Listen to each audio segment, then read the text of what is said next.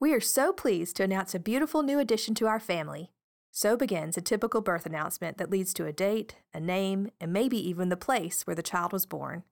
In sending the announcement, the parent uses special stationery or a uniquely designed template because the parent is pleased, proud, and anxious to let friends and family know the good news. What would a birth announcement for Jesus sound like? John's Gospel provides us with one.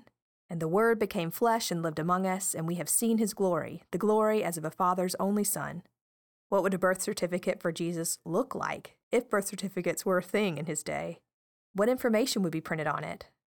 This Advent, the pastors will share commentary on this imagined certificate in our sermon series, Jesus' Birth Certificate.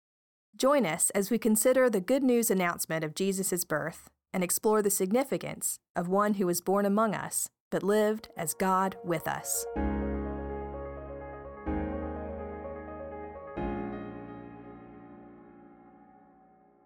Let us pray. Holy God, we ask, O Lord, that through the Word made flesh, you be made known to us in Christ Jesus, whose birth we celebrate. Amen. For the Sundays of Advent, we preaching pastors have been filling in the blanks of an imaginary birth certificate for Jesus. Now, the way we fill out the birth certificate is somewhat different from the way that Joseph would have filled it out, I think. With place of birth, we would write in the same thing, Bethlehem. Joseph would have been surprised to write Bethlehem because he and Mary expected to have the child in their hometown in Nazareth. But Rome's demand for a census displaced them to Bethlehem. With date of birth, Joseph would not have written in December 25, 4 BC. He would have used either a lunar calendar or a solar calendar, both which were used at the time, which would have looked very different from what we write. And there's this difference: he would have gotten it right because he was there. Ours is a best guess estimate based on hindsight scholarship. With name of child, we might have filled in the blank the way that Joseph did, but we would have done so for different reasons. He might have written in Jesus, son of Joseph, because he was adopting his fiance's child.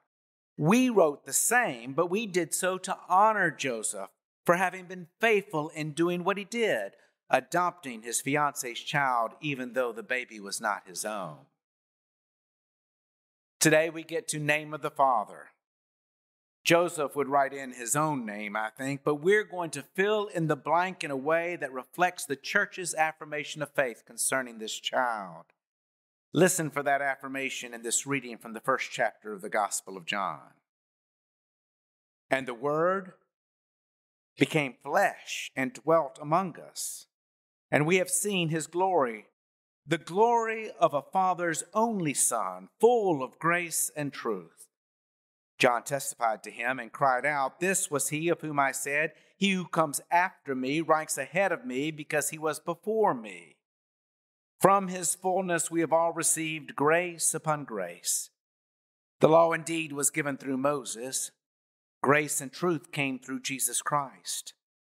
No one has ever seen God.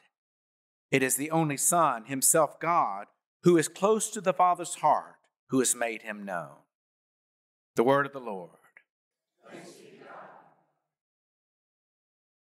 Jesus comes of the Holy Spirit, the Gospels tell us. John's Gospel gets more specific in telling us that Jesus is God's only Son and that in him God is made known to us. So, listening to the theological tradition of the church, we have written in our imagined birth certificate, God for name of Father. But that doesn't say much, does it? I mean, God is more a reference than a name, don't you think? I mean, as Christians, we can wink at each other and say, well, we know. But when you look on the way that Christians call on God these days, how God is even made to seem hateful to certain people, parochial to certain nations, and indulgent of prejudices and power grabs, we might want to stop winking long enough so that we can see what actually is revealed. We need some definition when we say God. Maybe we could have written in one of the names for God that we find in the Hebrew Bible. For instance, we could have written in the collection of syllables that can only be heard as breath. Yahweh, Yahweh. Because we live only because God breathes in us and through us.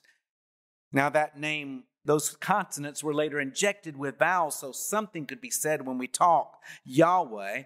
And that name is about as Jewish as a name can get. To write Yahweh in that blank would be to say, the God of the Jews. Or maybe we could have written in the name that became popular in the exile, Elohim, a name which points more to the God as the God of all nations, of all people. To write Elohim is to write the God of the nations. But what does God expect of all the nations? Or we could have written Adonai, which is not really a name. Adonai means my Lord and was used by those who believed that God, being a mystery, could not have a name spoken by human lips, but is a God to be obeyed. To write Adonai is to write the unnamed God.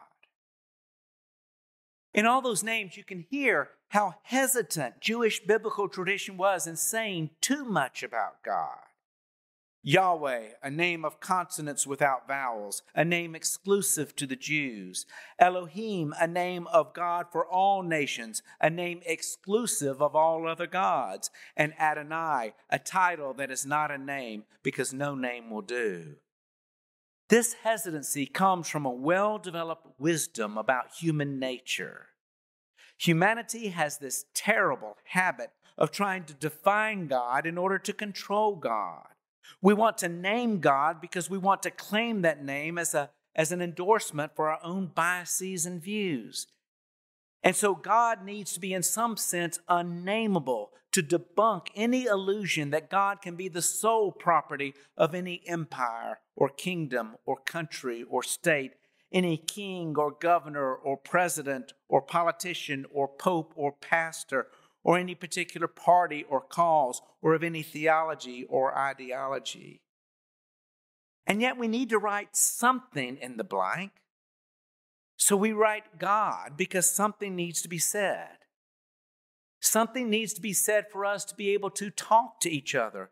Barry Taylor, the road manager for the band AC/DC, that's my theologian for the day, he puts it this way. He said, God is the name of the blanket that we throw over mystery to give it shape. God is the name of the blanket we throw over mystery to give it shape. I like that. God will be forever beyond our ability to understand, define, or control. But if God is going to be anyway a holy, real, and transformative presence in our lives, then God needs some kind of defining shape. Some kind of blanket needs to be thrown over the mystery so we can know something of what it means to be children of God. As I said before, in saying God is the Father, something more needs to be said. We need to see more of a blanket. Because simply saying God is a grits name. Grits has little taste unless something else is added to it. Something else must be added to what is meant by God, or we end up adding whatever we want for God to mean. So God can mean the merciless judge if the blanket is just a quilt of God's demands. Or God can mean absent creator if the blanket is only the idea that something had to make the universe and keep it running. Or God can mean me if God is defined in my image, and then I can pick and choose passages to line up with what I already think and want. Narcissists love that kind of blanket.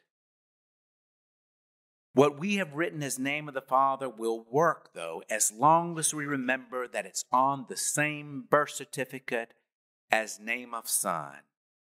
Because John says that Jesus, as God's only Son, makes God known. The Gospel of John presents Jesus as God's spitting image. Jesus is the blanket that the Gospels use to throw on the mystery that is God, to give God shape. And for John's Gospel, the mystery that is God takes shape the very moment that Jesus is born, we learn something important about God simply by doing what St. Francis of Assisi did and pay attention to the circumstances of his birth. St. Francis visited the Holy Land, and he was inspired when he saw the Bethlehem cave in which many believed that Jesus was born. And he was in awe of the humble, simple, and impoverished conditions in which Jesus would have been placed as a baby. And God gained shape for him. He saw a God who did not find any part of the human condition as being beneath human dignity. He saw a God who fully embraced the poverty of the human condition. He saw in a needy child the God who came to share in the needs of the world. St. Francis came back home to Italy eager to share that vision with a country and with countrymen that he thought believed in Jesus, but who seemed to really worship rampant greed and materialism. He saw Italian princes who only impoverished the people more and felt vindicated doing so by a Jesus portrayed as a figure gilded in gold. So Francis got the Pope's attention to stage a scene, the very first nativity scene in history. He staged it inside a cave in Garechel. He set up a manger and filled it with hay, brought in a live ox and a donkey, and then invited the townspeople and his fellow friars to come see the humble and impoverished staging of Jesus' birth. St. Francis died the very next year, but his tradition of humble and impoverished nativity scenes has remained to this day, even if it's usually a barn that is depicted instead of a cave.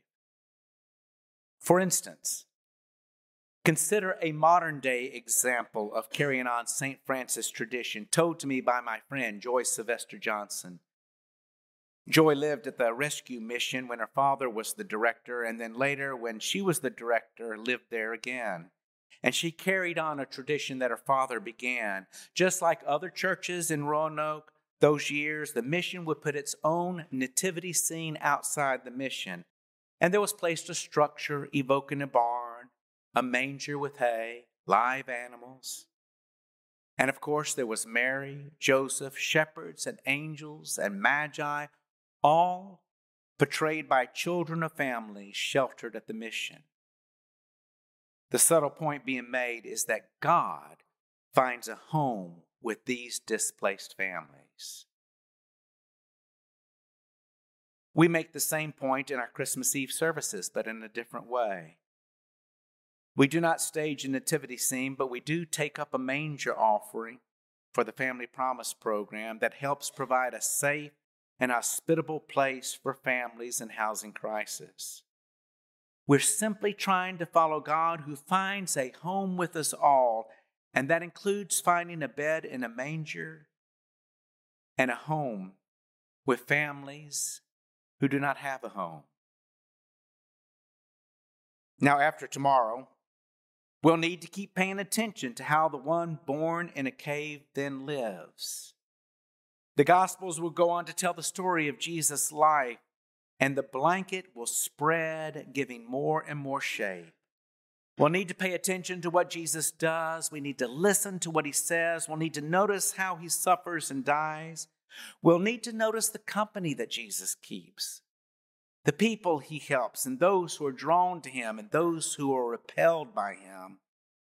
We'll need to pay attention to who and how he forgives, how he treats those who speak too confidently of God, and how he treats those who are convinced that they are abandoned by God because they are sinners, how he treats the afflicted and remains in conversation with those whose faith is unsure and searching.